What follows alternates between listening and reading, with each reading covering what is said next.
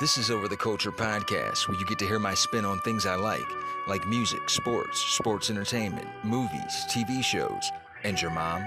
You also get to hear about things I don't like insurance companies. And I'm your bastard of ceremonies, the one gig kid, Pat Stay Blank, Alex Treblank, Reaper Sutherland, Luke Fly Talker, the most interesting nerd in podcasting, the troll of trolls, the prince of petty, the macho Mandalorian, Steve G.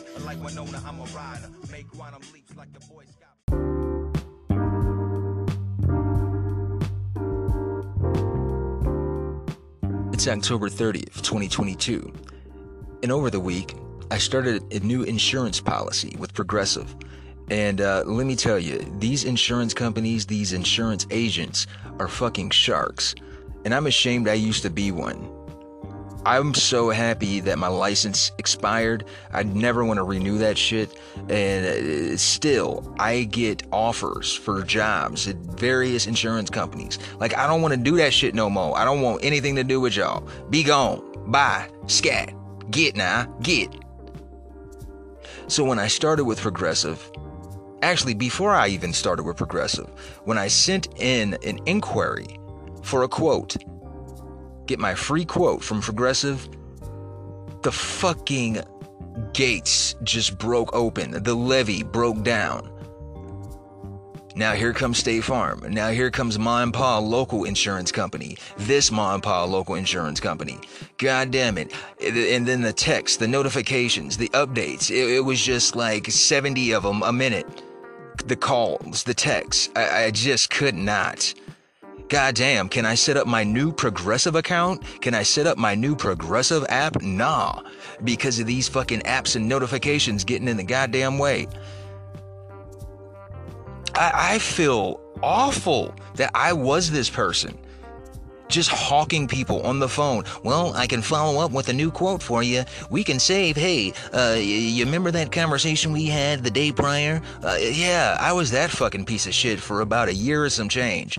Closer to 2 years. Never again.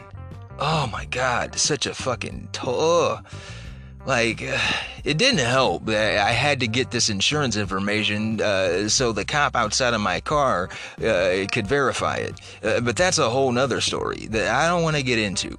So yeah, I got insurance now, and yeah, that's that. I really don't fucking like you guys. I'm rolling with Flo for now. I'm sorry, General. I'm sorry, State Farm. Maybe you'll get your time some other time. But for now, we're rolling with Flo. I fucking hate all of you, though. Somebody else that I fucking hate are those state pen shitney lions. Oh, would you fuckers just fucking stay in your lane? What's wrong with y'all? Now, my Buckeyes, we whooped up on the Penn State Pen shitney Lions. We whooped up on them, but they want to make things hard. They want to be competitive. And it's like, no, we not even studying you. We not even supposed to be concerned about you. We got our eyes on that team up north in November.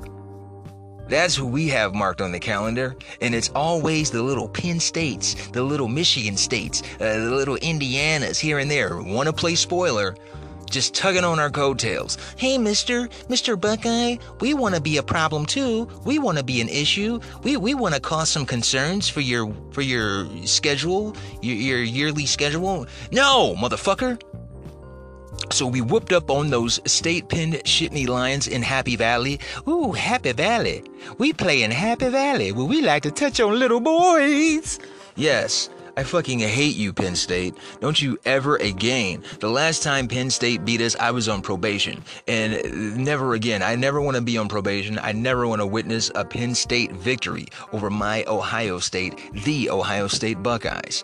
Be gone. On to the next. Something I also don't like is people talking shit that they don't know what the fuck they're talking about. Take, for example, Kanye West. It's been chronicled, not just on my show, but just all over. His life is chronicled in front of our very eyes. Every time it's like a new episode of a show. What's Kanye gonna say now? Cue the laugh track. He went out on DEFCON 3 on Jewish people. He had a infamous appearance again on the Drink Champs podcast. And let's pay attention to those words, Drink Champs. And if you're not familiar, Drink Champs is a podcast hosted by the rapper Noriega, Nore, and DJ Effin. Throughout the podcast, the guests will drink along with the host. And a lot of times, by the end of the interview, well, I ain't gonna say a lot of times. There are times when by the end of the interview, the guest is trashed or feeling saucy.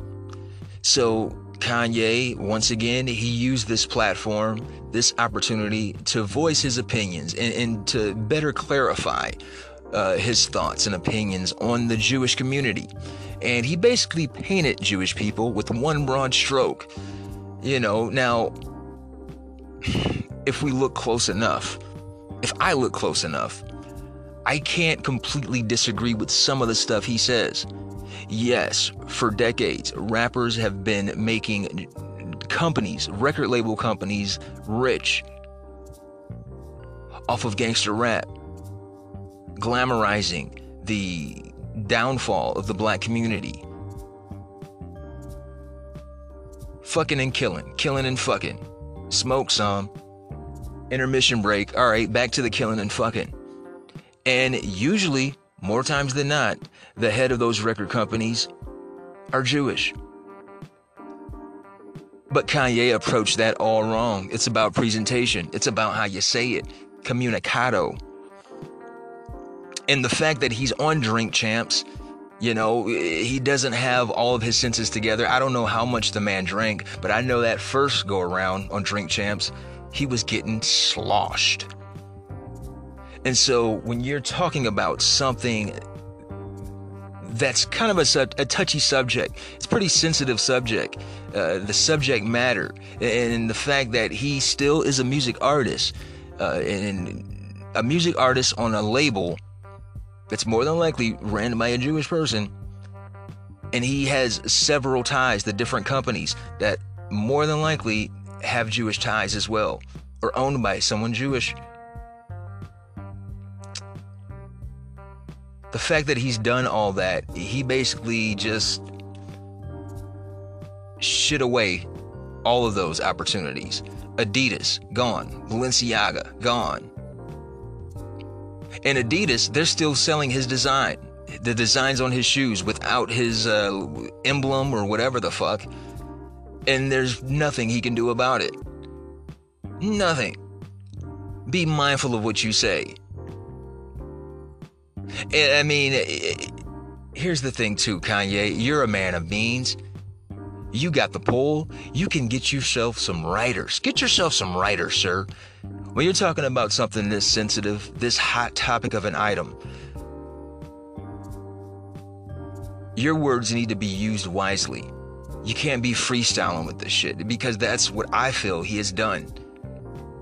The way he said some things, it could come across crass, and I could see how people of the Jewish community could take offense to it. I, myself personally, I have friends who are Jewish. I love them dearly. Good friends, great friends. And I don't want them being offended. They don't want me being offended by somebody that's a prominent member in pop culture, a prominent pop culture icon. Be mindful of what you say, people. I wouldn't even do this. And I'm no Kanye. I'm not a man of his stature. But I know better. I wouldn't use my social media platforms to speak out hatred and vitriol. And I'm not that kind of person to begin with. If I felt a certain way about a group of people, I have to be mindful and be very detailed, word by word, about how I want to get my point across. Somebody else who constantly puts his foot in his mouth is that goddamn Kyrie. Kyrie and Kanye. Kanye and Kyrie. So the latest on Kyrie, he's being denounced by his own team, the Brooklyn Nets. So this month, Kyrie posted a video of Alex Jones. Yes, that Alex Jones, the conspiracy theorist, tinfoil hat fucking asshole who got sued for damn near $1 billion by the victims' families of Sandy Hook. Yeah.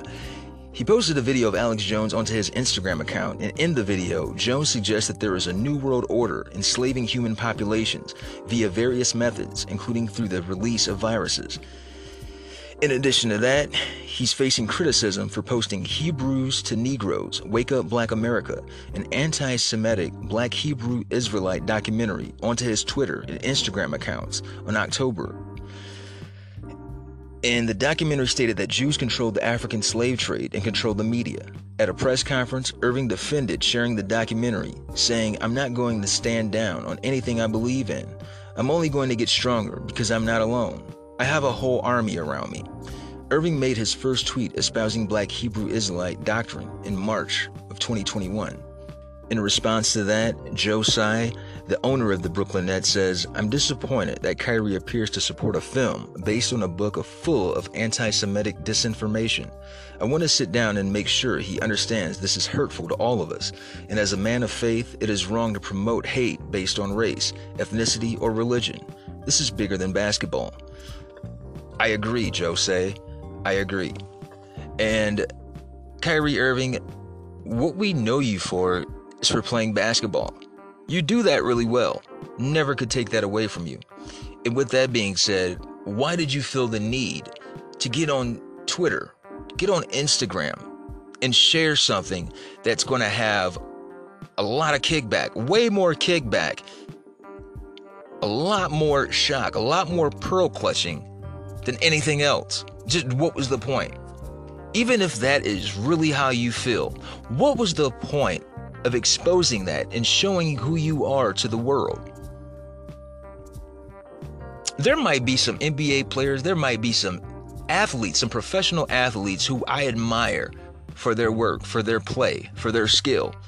They might be the biggest pieces of shit because they do not use their social media to show it. I don't know them, never met them, probably never will. I won't meet a lot of the athletes that I'm a fan of. And it's probably best. And Kyrie, he's just having a transparent house, a glass house. He's just letting the world see him because the NBA is a worldwide brand. And Kyrie, an all-star, the NBA Finals champion. He's highly esteemed amongst his contemporaries. One of the best of all time at what he does. Now, do you want to be remembered for this when it's all said and done? It's not fair to your legacy. You're too good on the court.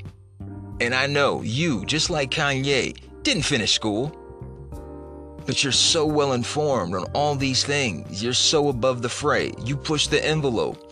You need to wake the others up. Thank God we have Kyrie Irving to inform the masses. The one semester Duke student who played about 5 games? Yeah. But I digress. Get yourself some writers. Get some PR. Put them to work.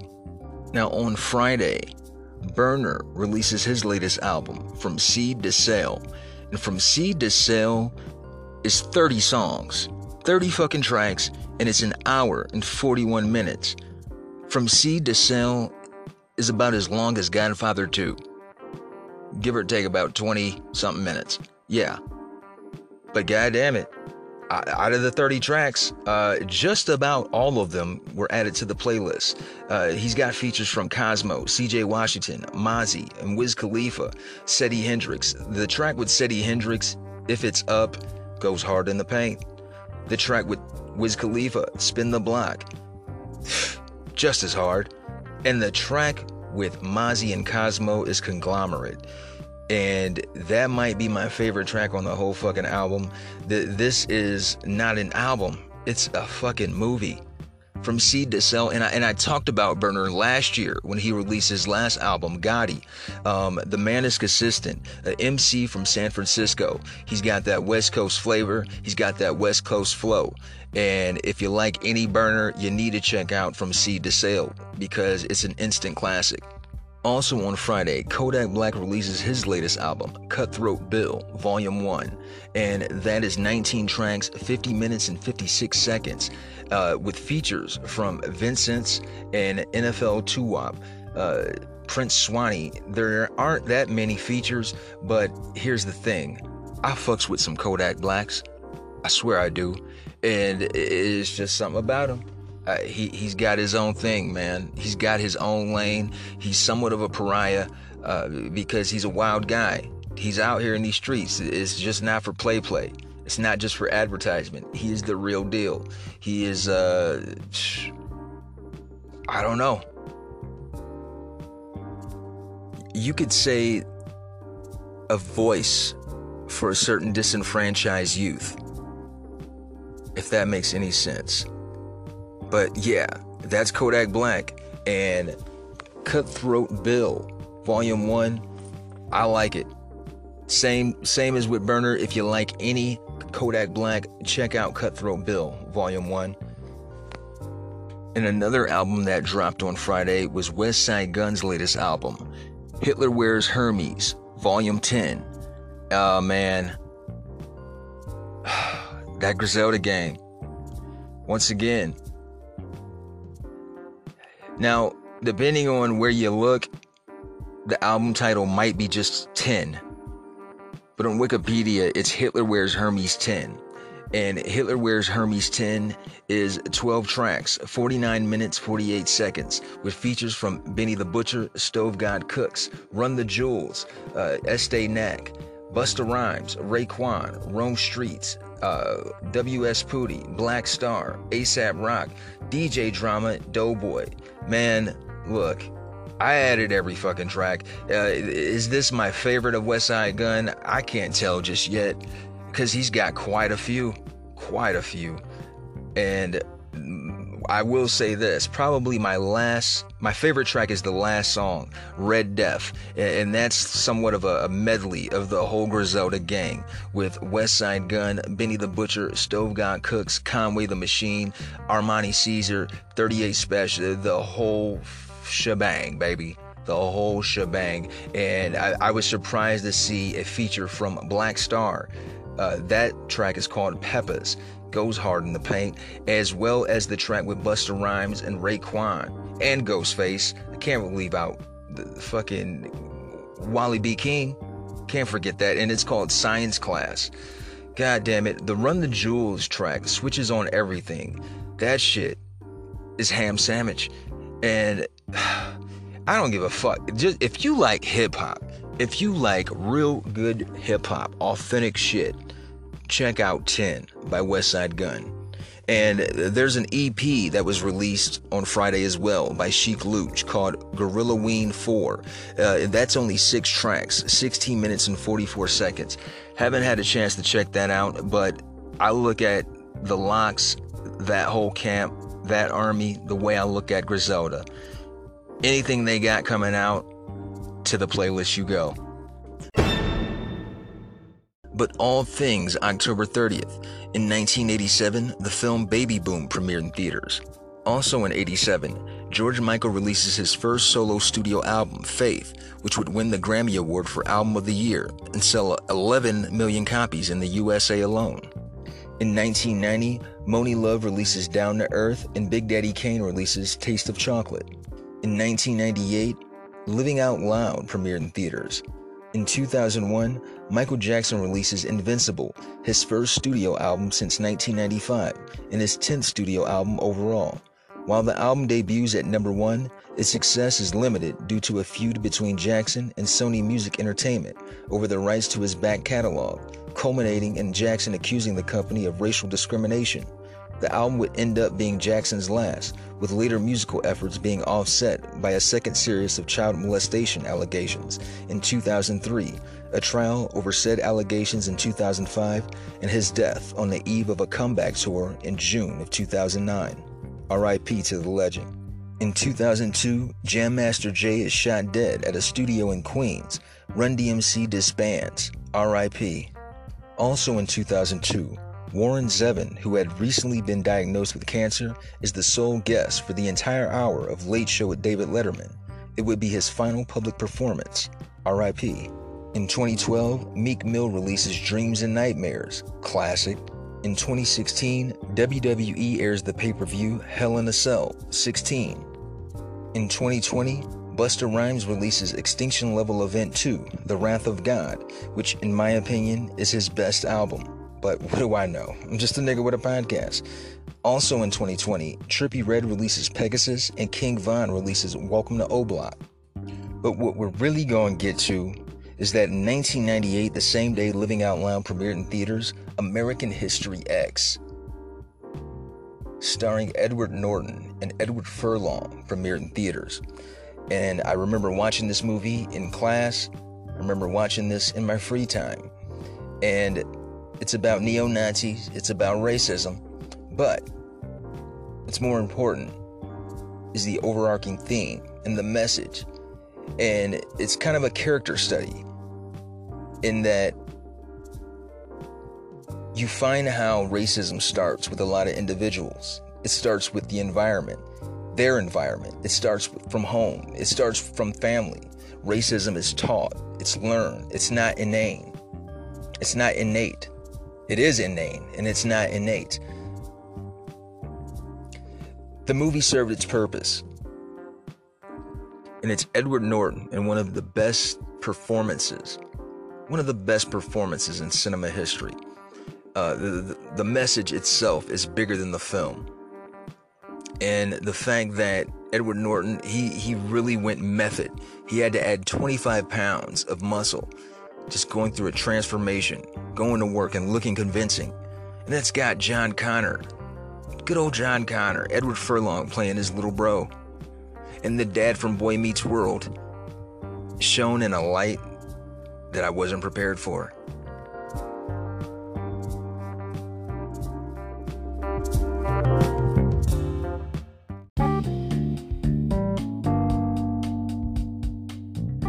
Today in sports history. In 1871, the Philadelphia Athletics beat Chicago for the first National Association baseball pennant. In 1919, the Baseball League presidents call for abolishment of the spitball. In 1945, Branch Rickey signs Jackie Robinson to the Montreal Royals. In 1954, the first use of the 24-second shot clock was used in a game between Rochester and Boston. In 1963, Sandy Koufax wins the National League MVP award. In 1973, Tom Seaver becomes the first non-20 game winner to win the Cy Young Award. In 1974, the Rumble in the Jungle happened. Muhammad Ali knocks out George Foreman in the 8th round in Kinshasa, Zaire, and regains the World Heavyweight Boxing title with the famous rope-a-dope tactic. In 1974, California Angel Nolan Ryan throws the fastest recorded pitch at 100.9 miles per hour. In 1975, John Busick of the Boston Bruins becomes the 7th NHLer to score 500 goals. In 1988, the New York Jets finally beat the Pittsburgh Steelers for the first time. In 1997, Argentine soccer star Diego Maradona announces his retirement from soccer on his 37th birthday.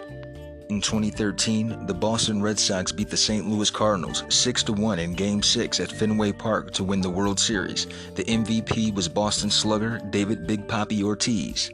In 2016, the Oakland Raiders break the single-game record for most penalties in an NFL game, gaining 23 in a win over the Tampa Bay Buccaneers. And in 2019, the Washington Nationals beat Houston Astros 6-2 in Game 7 at Minute Maid Park in Houston to win the first title in franchise history. The MVP is Washington pitcher Steven Strasburg. And that was my half-fast sports history.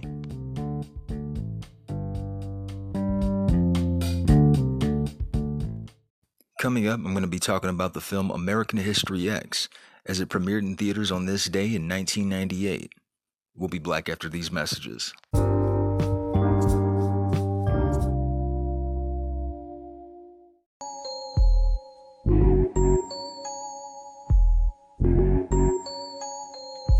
Ha. We are crazy. Born supremacists, bought me from the businesses. We need a boycott, I'm showing what the business is. Surrounded by xenophobes with a bleeding nose. They ain't satisfied till my dispositions decompose. Alphabet villains got me on speakerphone. Maybe I'm paranoid, I need to leave a reefer alone. Just a nervous wreck, could use a Percocet. Targeted by mass murderers who never earn respect. Different levels of pressure from the society. Anxiety has got me escaping my sobriety. They hate you, sedate you, belittle and berate you. The same minds that blatantly miseducate you. Aerosol cans burn the world with a Mr. Spray. Greenhouse gases leave you in a disarray. Gotta see the signs so the wrongs can be righted. We call attention to it so the flame can be ignited. Reaching critical mass, Code red. watch another man die over a loaf of bread. Atrocities carried out at our behest. Biological warfare to melt the flesh. Cover up the tracks, A genocide effective mind control. in the thin disguise. Some refuse to see the truth. They love the lie Ignorance is bliss, and they wonder why. you can feel the mercury Rising, Mercury rising, Mercury rising, Atomic scorch, burn thee, rising, burn thee, rising, burn thee. rising. The state of emergency, Climate, emergency, climate, emergency. climate. You can feel the mercury, Rising, Mercury, rising, Mercury. rising. We stumbling blind through these troubling times. Seldom the punishment's custom fit for the crime. Fat cats feeding their mouths right in the faces of poverty. Lives tossed to the side, human race is a novelty. Economy spiraling right out of control. Heated tensions abroad, heated tensions at home. Only a matter of time till we achieve annihilation. Unless we hold accountable the criminals in violation. Political families affiliated with Nazis. Successes or failures, Bin Laden or Benghazi. Gotta be certain to keep sight of the nemesis. Congressional sessions full of the whitest supremacists. They label us the enemy of the state. We ain't got shit on the enemies they create. Sealing our fate, nuclear global combustion. Speeding on a crash course to total destruction. Reaching critical mass. Code red. Watch another man die over a loaf of bread. Atrocities carried out at our behest. Biological warfare to melt the flesh. Cover up the tracks, A genocide effective mind control.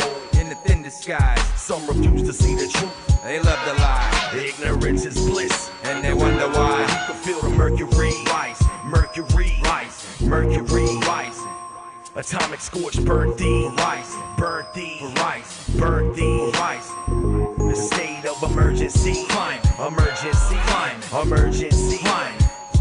You can feel the mercury, Rising, Mercury, rising, Mercury. rising. Hold on, armies driving from your home, leaving your family starving to the bone. American dream, American doubt, a nation built on immigration, trying to keep them out. Pro-life terrorists shoot up a clinic, pro-death disguised as God's vengeance. People dying in the name of religion, innocent victims of a different opinion.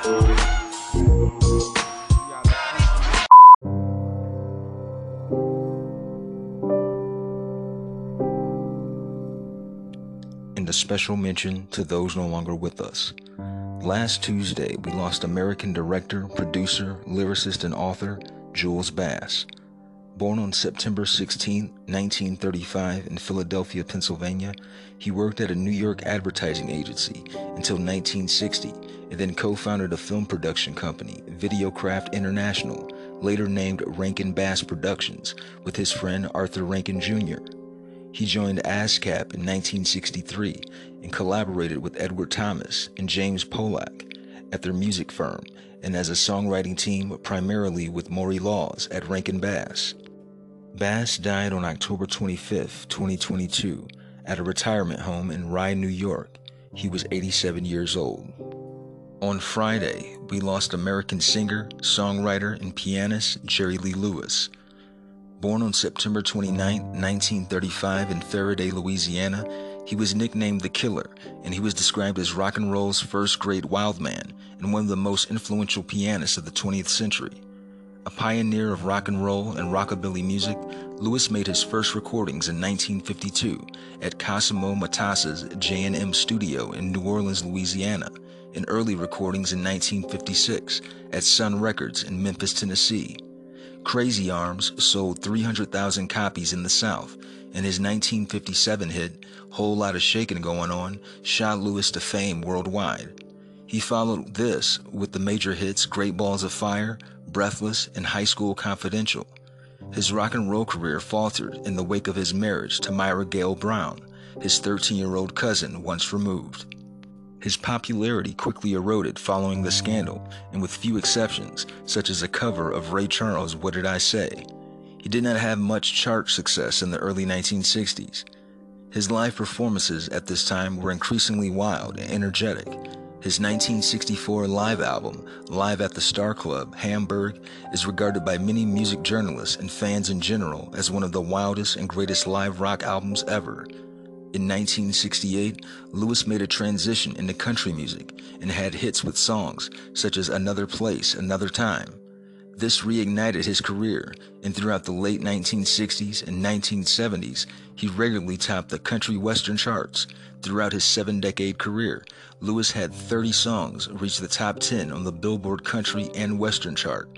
His #1 country hits included To Make Love Sweeter for You, There Must Be More to Love Than This, Would You Take Another Chance on Me, and Me and Bobby McGee.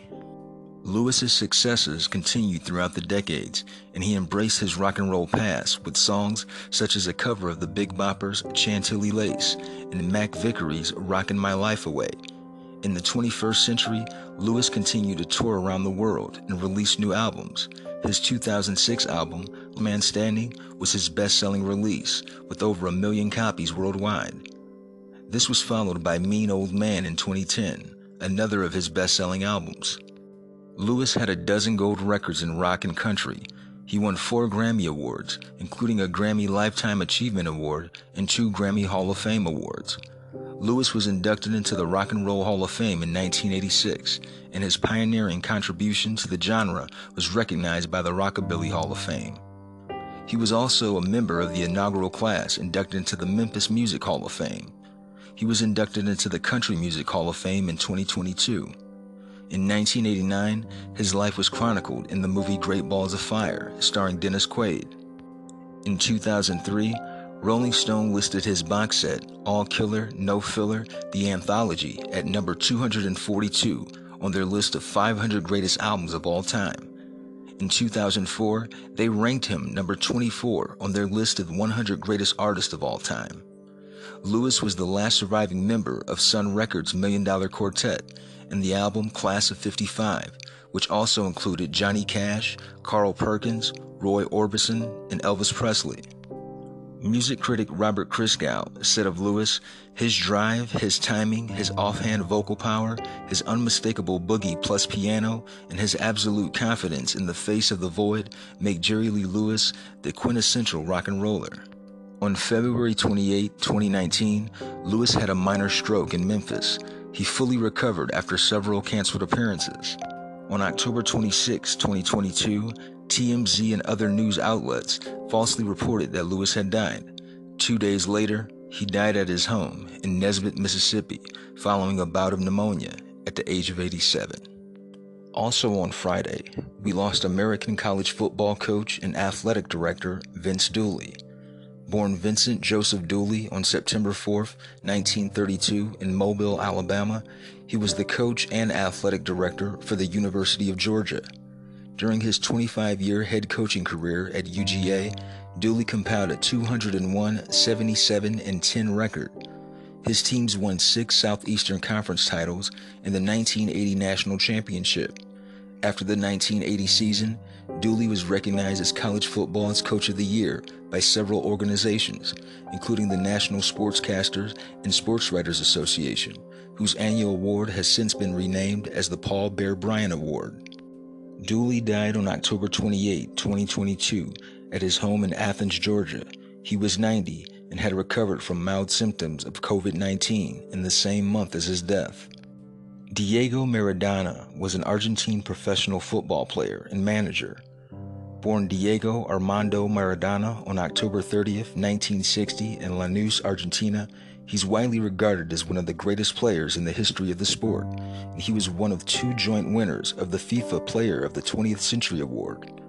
Maradona's vision, passing, ball control, and dribbling skills were combined with his small stature, which gave him a low center of gravity, allowing him to maneuver better than most other players. His presence and leadership on the field had a great effect on his team's general performance, while he would often be singled out by the opposition.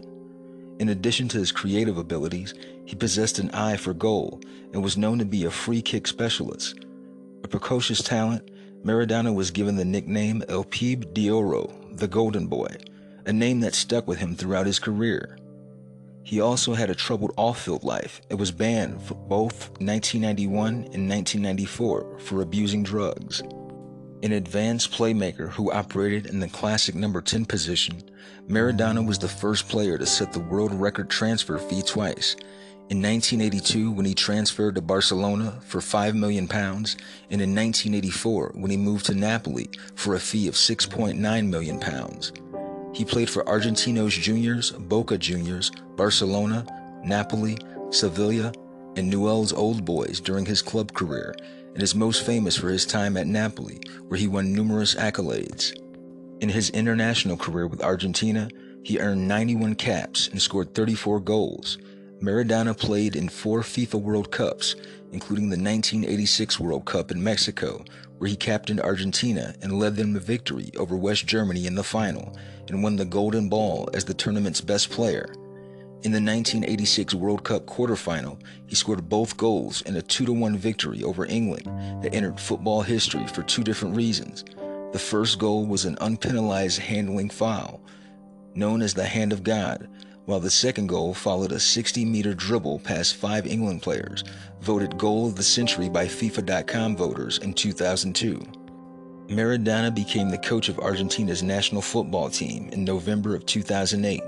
He was in charge of the team at the 2010 World Cup in South Africa before leaving at the end of the tournament.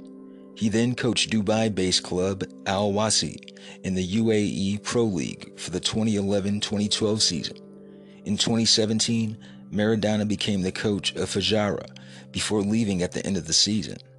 In May 2018, Maradona was announced as the new chairman of Belarusian club Dynamo Brest. He arrived in Brest and was presented by the club to start his duties in July. From September 2018 to June 2019, Maradona was coach of Mexican club Dorados. He was the coach of Argentine Primera Division club Gimnasia de la Plata from September 2019 until his death. On November 2, 2020, Maradona was admitted to a hospital in La Plata, supposedly for psychological reasons. A representative of the ex-footballer said his condition was not serious.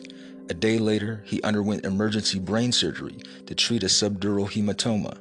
He was released on November 12th after successful surgery and was supervised by doctors as an outpatient. On November 25th, at the age of 60, Maradona suffered cardiac arrest and died in his sleep at his home on Diclaquan, Buenos Aires province, Argentina. He was age 60 at the time of his death. Rest easy, y'all.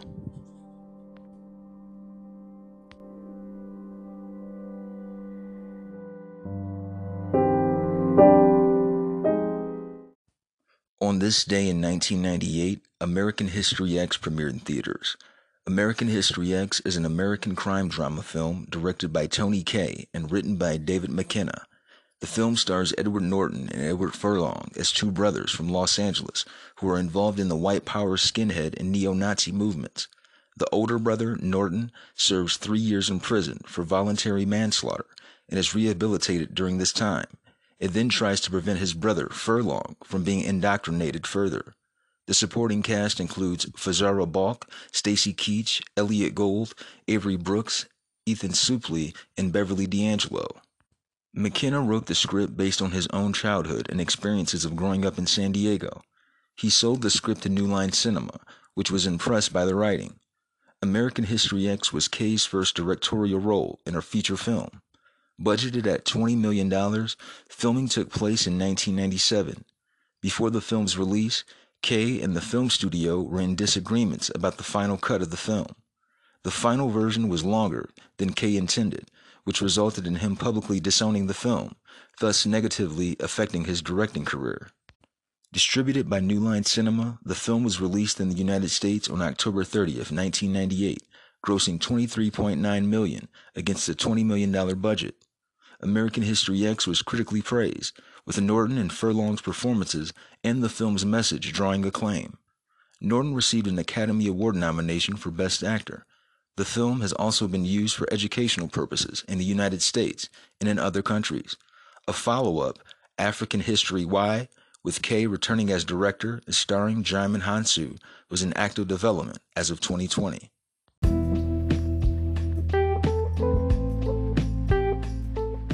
High school student Danny Vineyard antagonizes his Jewish history teacher Murray by choosing to write a civil rights essay on Mein Kampf.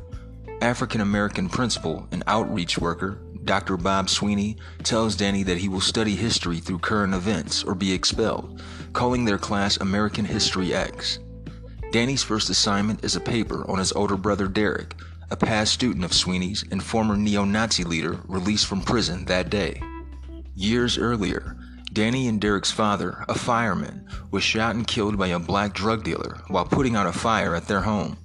Immediately after his death, Derek erupts in a racist tirade in a televised interview. High-profile white supremacist Cameron Alexander becomes Derek's mentor, and they form their own violent white supremacist gang called the Disciples of Christ in Venice Beach. A skilled basketball player, Derek is dragged into a game against several Crips, winning control of the local courts. Derek organizes an attack on a supermarket employing illegal Mexican immigrants. Derek's mother Doris invites Murray, her boyfriend, for dinner, where an argument about Rodney King in the 1992 Los Angeles riots occurs. Derek assaults his sister Davina and openly berates Murray, and Doris tells Derek to leave home. That night, the same group of Crips that Derek had beaten in the basketball game earlier attempt to steal his truck. When Danny alerts Derek to the crime, Derek guns down two of the men, killing one and wounding another, before curb stomping the wounded man, much to Danny's horror. He is arrested and sentenced to 3 years in the California Institution for Men for voluntary manslaughter. In prison, Derek joins the Aryan Brotherhood and befriends a black inmate named Lamont. Derek becomes disgusted and disillusioned by prison gang politics. He believes in the ideology, but disapproves of the gang's dealings with non-white gangs and involvement in drug dealing, thinking that the members are only using the philosophy of white supremacy out of convenience. He loses his belief further when his friends in the DOC never visit him in prison. He ultimately abandons the Aryan Brotherhood, who beat and rape him in the shower in retaliation. Derek is visited in the hospital wing by Sweeney, with whom he pleads for help to get out of prison, promising to leave town and never come back. Sweeney rebukes Derek and reveals his own racist past, much to Derek's shock. It warns that Danny has become involved with the DOC to follow in his footsteps, which upsets Derek further. After recovering and leaving the hospital wing, Derek ignores the Aryan Brotherhood while Lamont warns that he may be targeted by African American gangs now that he is no longer under the Aryan Brotherhood's protection. An attack never comes, and Derek spends the remainder of his sentence alone. When he is released, Derek thanks Lamont, whom he realizes intervened on his behalf. Returning home, Derek finds Danny emulating him, sporting a DOC tattoo and becoming a skinhead. Derek tries to persuade him to leave the gang, but Danny feels betrayed. Derek's best friend Seth, also a DOC member, frequently disrespects Derek's mother and sister while grooming Danny for the gang. Seth and Danny are closely controlled by Cameron. During a party at DOC's compound, Derek confronts Cameron and calls him out for using him only to abandon him for 3 years, declaring his departure from the gang and refusal to allow them to use Danny the same way. He brutally beats Cameron when the man mocks him. Seth and the others, including Derek's ex-girlfriend Stacy, turn against Derek. Seth holds Derek at gunpoint, but Derek easily disarms him and holds everyone at gunpoint before fleeing with his brother. Afterwards, Derek tells Danny about his experience in prison, which seems to prompt a change in Danny. The pair return home and remove hateful posters from their shared bedroom. The next morning, Danny completes his paper, reflecting on his reasons for adopting white supremacist values and their flaws. Derek walks Danny to school, stopping at a diner for breakfast. Sweeney and a police officer inform Derek that Seth and Cameron were attacked the night before and are in an intensive care unit. Derek denies having any knowledge or involvement and reluctantly agrees to inspect the people he denounced. In the boys' bathroom, Danny is shot dead by a black student that he had confronted the day before. Derek runs to the school and, finding Danny's body, mournfully cradles him while blaming himself for influencing Danny's views and actions which led to it. In a voiceover, Danny reads the final lines of his paper for Dr. Sweeney, quoting the final stanza of Abraham Lincoln's first inaugural address. Screenwriter David McKenna wrote the screenplay for American History X and sold the rights to New Line Cinema when he was 26. The inspiration for the story came from the punk rock scene of McKenna's childhood, where he often witnessed violent behavior. I saw a lot of bigotry growing up, and it made me think about writing something about the world of hate mongers. The point I tried to make in the script is that a person is not born a racist. It is learned through the environment and the people that surround you. The question that intrigued me is, why do people hate, and how does one go about changing that? My premise was that hate starts in the family. In order to make the characters as realistic as possible, McKenna interviewed and observed the behavior of skinheads during the writing process. He said, "I had seen documentaries that just didn't ring true to me, and I wanted to write an accurate portrayal of how good kids from good families can get so terribly lost." Producer John Morrissey, who read the script 3 years prior, was impressed by the script's intense characters and dialogue. Michael DeLuca, then production president of New Line Cinema, said, "I was intrigued by its intensity, conviction, and brutal honesty. There was a brilliant character study woven into the screenplay, and I knew we had something special if we did it correctly." In 1996, the producers first approached Dennis Hopper to direct the film. Hopper turned down the offer, and Tony Kaye was then approached to direct. Kaye, who had been DeLuca's preferred choice from the beginning, accepted and made his directorial debut in a feature film on American History X. He took the contract to a synagogue. "I signed it in front of the rabbi. I thought it would make it good," Kaye said. After the film was released, DeLuca stated, "It's everything I had hoped for. The performances are explosive and frightening, and the film dramatically demonstrates both the subtle and overt roots of racism, while also showing the possibility for redemption."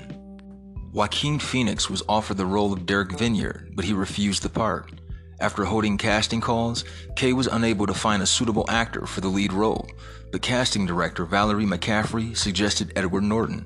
Kaye initially objected, feeling that Norton lacked the weight or presence, but he eventually conceded. According to executive producer Steve Tisch, Norton's passion for the project was contagious, and he had agreed to a pay cut of more than $500,000 from his usual $1 million fee to be cast in the lead. McCaffrey also cast Edward Furlong for the role of Danny Vineyard. To prepare for the role, Norton increased his calorie intake and spent hours in the gym to gain 25 pounds of muscle. Kaye served as cinematographer and camera operator and would often silently walk around the set, scouting for camera angles or visuals. During filming, Kaye established a casual environment for the cast and crew. He welcomed visitors on set, including singer Courtney Love, Norton's girlfriend at the time, and British historian Josh Richardson. Kaye would arrive for work in a Lincoln Town Car with a chauffeur and a license plate that read Jewish. He carried 4 cell phones and a fax machine, and during the Passover holidays, Kaye had boxes of matzah delivered to the set. He also discovered at the time a newsletter published by a British political group, the National Front, which said he was a prominent Jew who supposedly controlled Britain's media. Both Furlong and Ethan Suplee found taking on their roles with hateful views to be uncomfortable. Furlong said, "It's pretty intense, having to say this incredibly hateful stuff." The actors had white power tattoos painted on their arms, which Suplee forgot to remove one day after filming and was confronted by a man in a convenience store. Norton recalls doing that film created the strangest distortion of perception on me, the degree to which that film and the magic of camera and art and black and white photography made a lot of people think that I was a larger and tougher person than I am. The flashback scenes were edited to be in black and white, whereas the present day scenes were edited to be in color. Rotten Tomatoes website reads, "American History X doesn't contend with its subject matter as fully as it could, but Edward Norton's performance gives this hard-hitting drama crucial weight." Gene Siskel of the Chicago Tribune gave American History X 4 out of 4 stars, describing it as a shockingly powerful screed against racism that also manages to be so well performed and directed that it is entertaining as well, adding it was also effective at demonstrating how hate is taught from one generation to another. He said Norton was an immediate frontrunner for an Academy Award. Todd McCarthy, writing for Variety, gave the film a positive review, stating this jolting, superbly acted film will draw serious-minded upscale viewers interested in cutting-edge fare. He particularly praised Norton's performance, saying his Derek mesmerizes even as he repels, and the actor fully exposes the human being behind the tough poses and attitudinizing. Film critic Roger Ebert gave the film 3 out of 4 stars, but was critical of the underdeveloped areas, stating the movie never convincingly charts Derek's path to race hatred. Ebert concluded, "This is a good and powerful film. If I am dissatisfied, it is because it contains the promise of being more than it is." Owen Gleiberman of Entertainment Weekly called the film riveting and praised the narrative structure despite thinness of the script. In 1999, Amnesty International USA used American History X for an educational campaign, screening the film in colleges and in nationwide events for raising awareness on human rights. Zara Toussaint of Amnesty International in France organized screenings in her country, followed by debates. The reactions of the film were varied.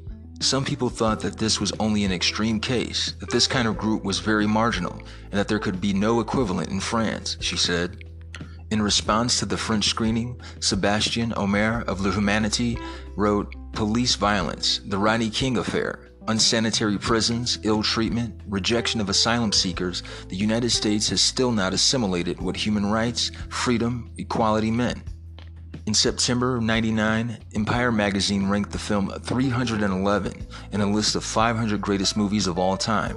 In 2008, Norton's performance was ranked by Total Film as the 72nd greatest film performance of all time. Although director Kay did not watch the film until 2007, he has acknowledged that it has become quite a little classic in its own befuddled way.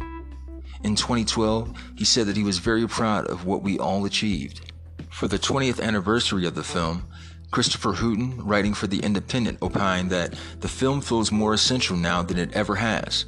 Clayton Schuster of Vice drew comparisons between the film and real-life atrocities, the murders of 9 African Americans in a Charleston church in 2015, a far-right march in Charlottesville, Virginia in 2017, and a year later, a mass shooting in a Pittsburgh synagogue. He argues that these violent acts are no different to the hate represented in the film, adding white supremacy has existed for centuries. It's lurked on the fringes of American power since the birth of this nation. He added, there is at least one notable difference. The movie portrays skinheads as visually different. They're suited up in boots with red laces, heads gleaming from a fresh shave and tatted with Nazi insignia and racist slogans. White supremacists today have largely adopted a policy of fitting into society rather than standing out. Writing for Esquire magazine in 2018, Justin Kirkland stated that he believed that perhaps the reason that American History X still feels so relevant 2 decades after its release is because we haven't done enough for it not to be. I'm afraid we're going to be writing about American History X forever. I'm afraid of what will happen if we don't. Happy anniversary, American History X. Your message was bigger than the film itself.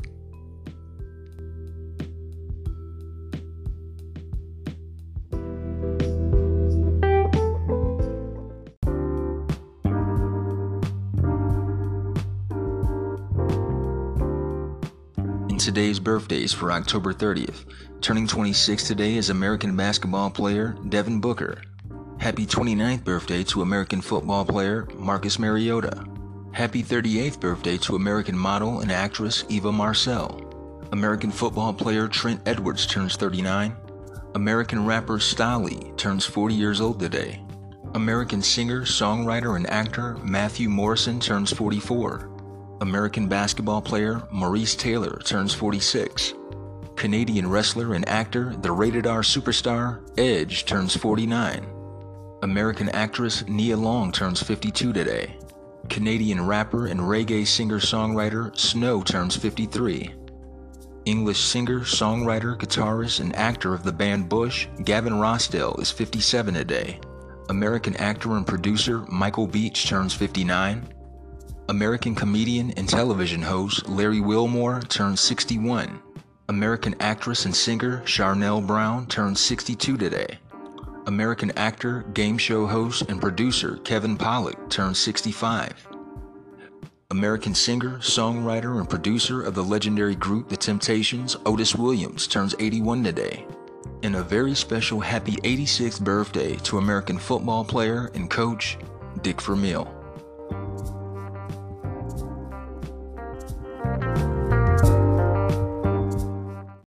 So that wraps up another edition of Over the Culture Podcast. As always, check out my other show, Happened in the 90s with my buddy Matt G, every Thursday, Crushgasm with Kendra on Wednesdays, B3F Podcast with Joey and Steve, and Don't Worry, Be Movie with Amanda and Wade. Y'all be cool now, and happy Halloween. Peace.